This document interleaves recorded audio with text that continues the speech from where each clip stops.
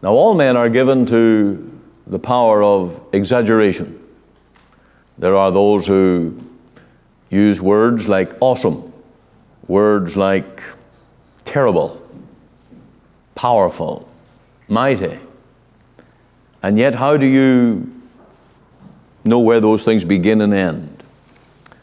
Paul the Apostle was not an exaggerator, but he had a difficulty on where to begin and end with this. And so he said, "Thanks be unto God for his unspeakable gift." It's not often that Paul the Apostle is stuck for words. And so he chooses this one, unspeakable. He's not exaggerating because he never uses this word again in all of the New Testament. Welcome to Let the Bible Speak. It is a pleasure to have you to join with us on this program. I trust the Lord will bless you as we come to this Christmas text.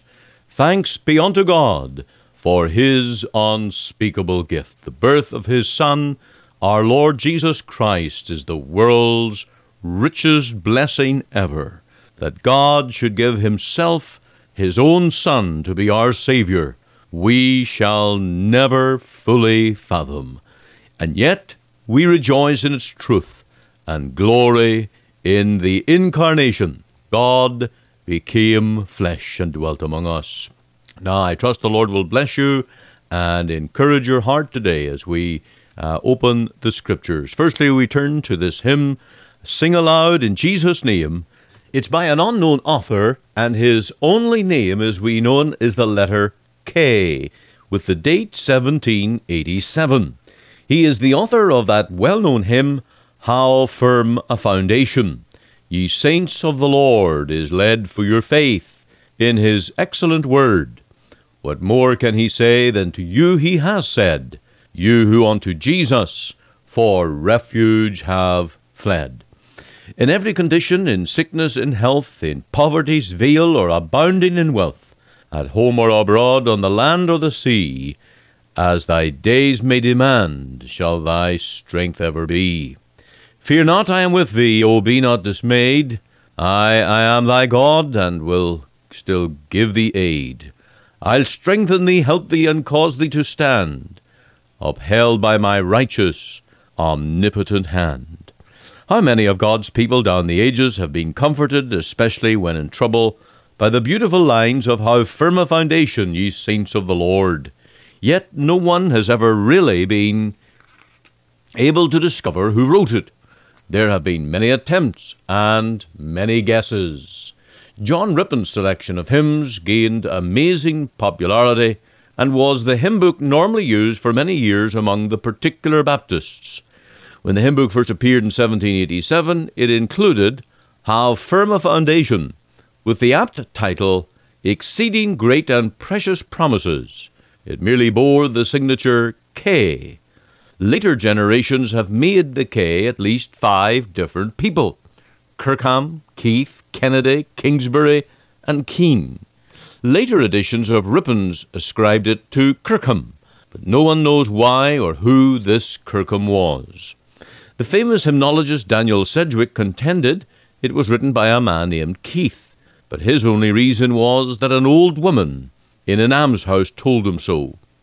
In former days, there was a strong tradition that had been composed by the later leader in Dr. Rippon's congregation in London, a man named Keane. Dr. Julian's standard work on hymnology comes to the same conclusion. Remarkably, in the old companion tune book to Dr. Rippon's hymn book, How Firm a Foundation, is set to a tune named Geared, written by R. Keane. Geared begins. Actually, there was another hymn in the same Rippon's hymn book signed K, also with the date 1787. In songs of sublime adoration and praise, ye pilgrims of Zion who press. This hymn contains the oft-quoted verse, which many of God's people have felt. What was there in you that could merit esteem, or give the Creator delight? 'Twas even so, Father, you ever must sing, because it seemed good in thy sight. John Kent loved this hymn so much he wondered if it would be sung in heaven. How Firm a Foundation is probably the only well-known hymn whose authorship is uncertain. We notice that recent hymn books just give K. No doubt that is according to the infinite wisdom of God, and no doubt K wished to remain unknown, that God may have all the glory. Perhaps no hymn contains more paraphrases of Scripture. Verse by verse, the precious promises are paraphrased. Isaiah 41:10, Isaiah 43:2, first part, 43:2, second part, Isaiah 46:4, and Hebrews 13:5. I will never leave thee, nor forsake thee. Apparently, the last verse beautifully brings out the threefold negative of the original Greek. Did the author know Greek, or did he learn it from Dr. Rippon's comments? That soul, though all hell should endeavor to shake, I'll never, no never, no never forsake. Though passing years have caused the author's name to fade away, this beautiful hymn contains truths which will never fade away, but remain forever. In Cheering Words, 1891, pages 81 to 83, there is a most interesting article on this very name. He and Dr. Julian came to the same conclusion about the authorship, interestingly on entirely different grounds. There we end our little insight to the hymn, How Firm a Foundation. At the end of the program, you'll get the email, website, phone number. Do stay tuned with us. Now we're moving to our hymn, O Come, All Ye Faithful.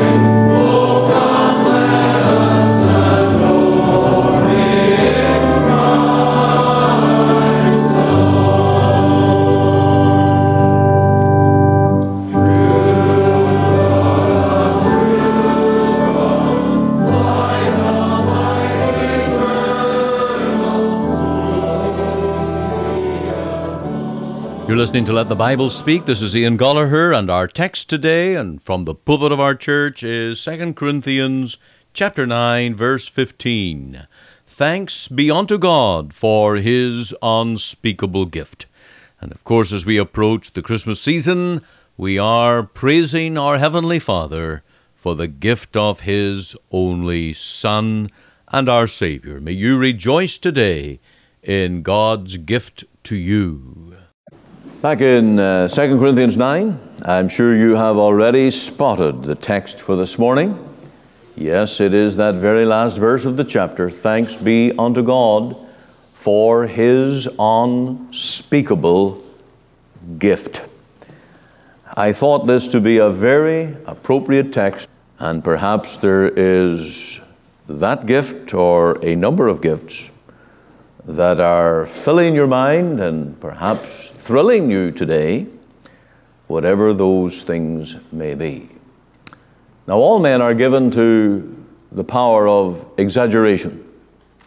There are those who use words like awesome, words like terrible, powerful, mighty. And yet, how do you know where those things begin and end? Paul the Apostle was not an exaggerator, but he had a difficulty on where to begin and end with this. And so he said, thanks be unto God for His unspeakable gift. It's not often that Paul the Apostle is stuck for words. And so he chooses this one, unspeakable. He's not exaggerating, because he never uses this word again in all of the New Testament. We do not find the apostle using this word, unspeakable. It would be easy for just to make that kind of a redundant word and just throwing it at the issue and letting people take whatever they mean out of it. Now, the lament of every gospel preacher is that the whole gospel is really unspeakable. How do we find words to express and communicate the glory of the gospel, the good news that the Lord Jesus saves? There's another time when the Apostle Paul was seemingly stuck for words, and he said, "Great is the mystery of godliness." But I think rather he was confessing that he didn't even pretend to grasp the mystery of the virgin birth. It's a miracle, and therefore it's beyond our puny minds. And so we can never preach about the Savior enough, nor can we tell the story well enough. This text today, I want to take it as a theme of appreciating God's Son, the gift, the unspeakable gift. Here are words that lead us to appreciate the Lord. And I want to give you some pointers today to appreciate this wonderful gift, this unspeakable gift, unlimited. And how can we tell it? Well, let's look at a number of pointers. Well, everyone who discovered God's Son, God's gift, they could not be silent about it. Everyone to whom the Lord revealed this good news of the gift of His Son, they became thrilled to tell the news. I want to give you just a few examples. The first will be Mary in Luke chapter 146. This is known as the Magnificat. It is known as Mary's Song. And it's filled with theology. It tells us a little about Mary, that she was not just a simple farm country girl. She knew words. She knew how to express the thrill of her heart as she thought on the news that this child would be born in her womb. Luke 1:46, and Mary said, "My soul doth magnify the Lord." And if I remember right, Dr. McClelland gave you an illustration this year of what it means to magnify, and how you take the magnifying glass and you use it to extol the Lord. And again, if I remember right, he says the magnifying glass itself doesn't make anything bigger, but it makes it to appear bigger to our understanding. And Mary was saying, "Magnify the Lord with me." She was thrilled with this news. Then she said, "My spirit hath rejoiced in God, my Savior." This was God's gift to her. She was not just a carrier of a child. She was given a personal Savior. And of course, that's what makes God's gift to us so wonderful. It's not just that God visited others or another people, another race, or another generation, but God visited me and has given to me this gift. My name is upon this gift. And of course, that's what makes you a Christian, when your personal name is upon the gift. Now, Mary went on. Her appreciation of the gift, what value was it? Well, verse 48, "For he hath regarded the low estate of his handmaiden." She was needy. She was of an Israelite. She was of the line of Judah, but needy. Now, when you receive an appropriate gift, and you know that it will meet the need of your life, it's an unspeakable gift. It's a wonderful gift. Do you know your need of the Lord Jesus today? Sadly, in this world, so many, they know about the Lord, but they do not know their personal need of a Savior. because they do not recognize their lost, low condition. The reality is that many people, if they died right now, they're not ready for heaven, not ready for glory. And that may be true of you if you're not a Christian today, if you're not saved. And so this is a gift that you must appreciate out of your own low, lost condition. And then you'll notice she goes on to say, "For behold, from henceforth all generations shall call me blessed." Now, Mary was not boasting, but she was pointing out that from here on she was going to be an honored woman. She was going to be elevated by the gift of God. Let me tell you, Christianity elevates people. It takes men and women out of the dunghill of this world, makes those who are on the broad road to destruction in their depravity to be kings and priests unto God. The gospel makes you rich. And of course, the Bible is filled with the riches of Christ that the Christian enjoys. This is an enriching gospel. And so this gospel is not to put you down or hold you down. It is not to keep you in a low position. It is to elevate you and bring you one day into the very presence of God. What a gift! That was Mary's testimony. And then the angels in chapter 2 of Luke's Gospel, verse 8. "And there were in the same country shepherds abiding in the field, keeping watch over their flock by night. And lo, the angel of the Lord came upon them, and the glory of the Lord shone round about them. And they were sore afraid. And the angel said unto them, Fear not, for behold, I bring you good tidings of great joy, which shall be unto all people." And of course, this is the whole story. And what did these shepherds do? Well, they spread abroad the saying. That was our sermon last Sunday, verse 17. These shepherds spread abroad the saying. They couldn't be silent. The thrill of their hearts loosened their tongues, and they became preachers of the good news. They appreciated the gift. They knew the value. In verse 25, you will see Simeon. "And behold, there was a man in Jerusalem, his name was Simeon, and the same man was just and devout, waiting for the consolation of Israel. And the Holy Ghost was upon him, and it was revealed unto him by the Holy Ghost that he should not see death before he had seen the Lord's Christ."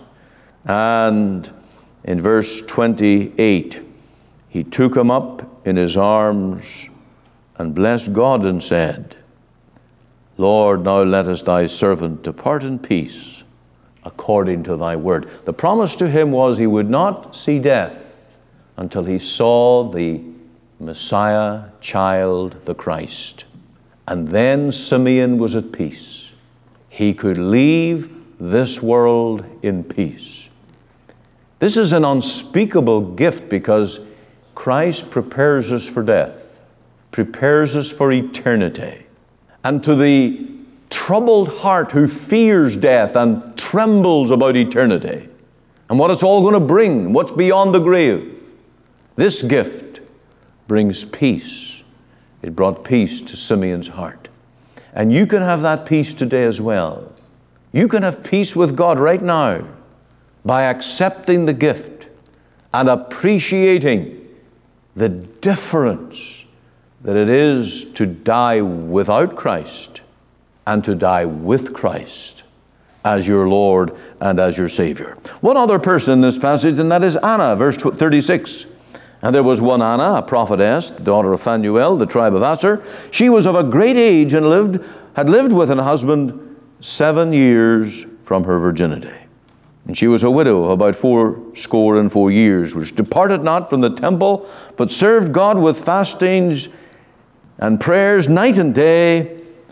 And she, coming in that instant, gave thanks likewise unto the Lord, and spake of him to all them that looked for redemption in Jerusalem." Here is this Anna, an aged, godly woman, waiting for her Lord. And when she meets him, they're coming in with the babe in arms, she said, "Thanks likewise unto God." I wonder today, is there a spirit of thanks in your heart for God's Son? A real spirit of appreciation, because to Anna, of course, it was redemption. This is the value. Our Lord would purchase what money or gold cannot buy. His own precious blood would redeem His people from their sins. You see, your money cannot buy your way to heaven. All the assets, all the things that you've striven for and labored for through life, whatever bank account, whatever assets you have accumulated, they'll never buy your way to heaven. But the blood of Jesus will. What He accomplished in life and death on the cross secures salvation. He has purchased your redemption. And therefore it's an unspeakable gift. And everyone who discovered this Savior by faith, by conviction, they appreciated Him.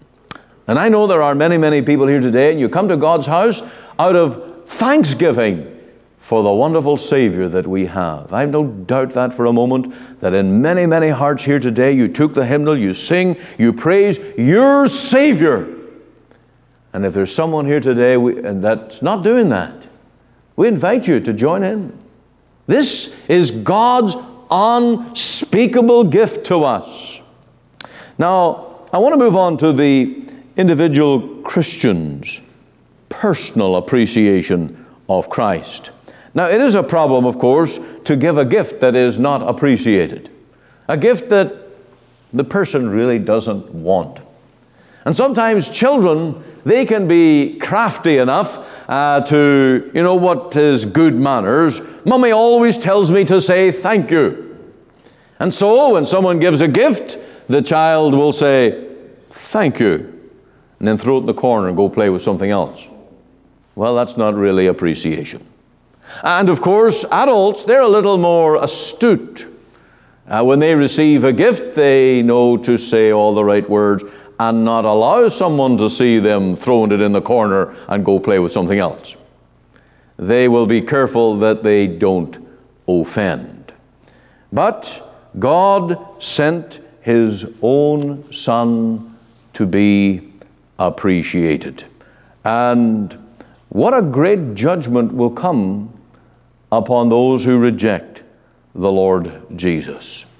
Now, how can we ascertain if we have really, really, really appreciated the gift of God's Son?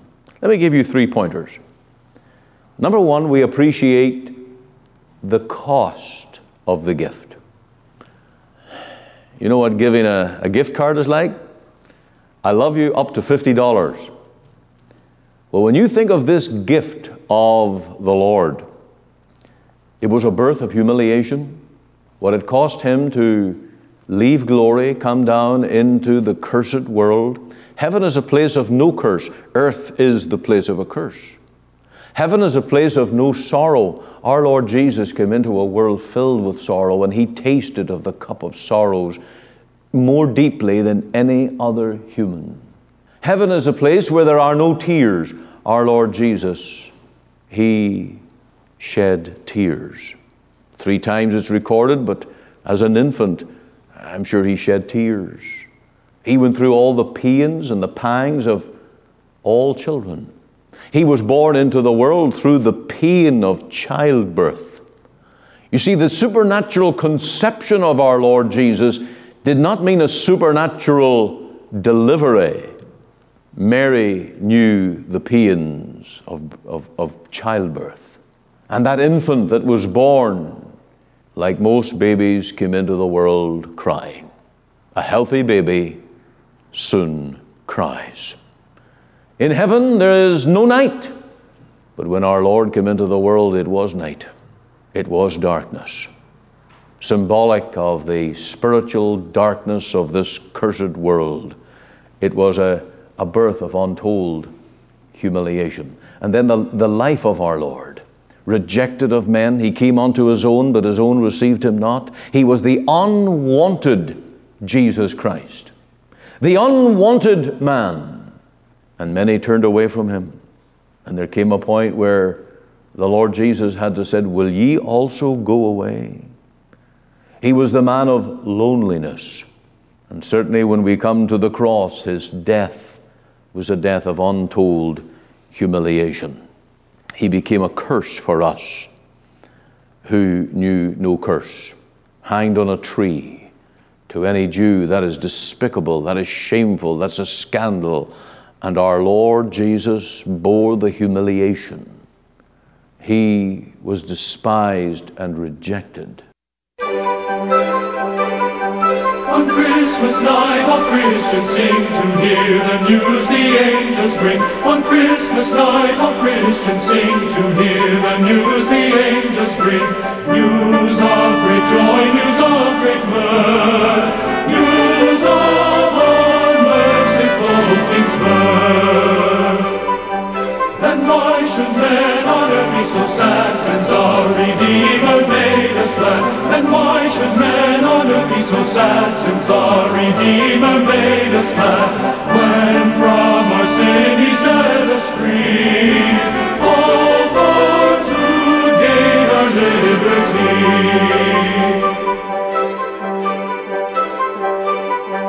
When sin departs before his grace, then life and health come in its place. When sin departs before his grace, then life and health come in its place. Angels and men with joy may sing, hallelujah to our King. All out of darkness we have light, which made the angels sing this night. All out of darkness we have light, which made the angels sing this night. Glory to God and peace to men.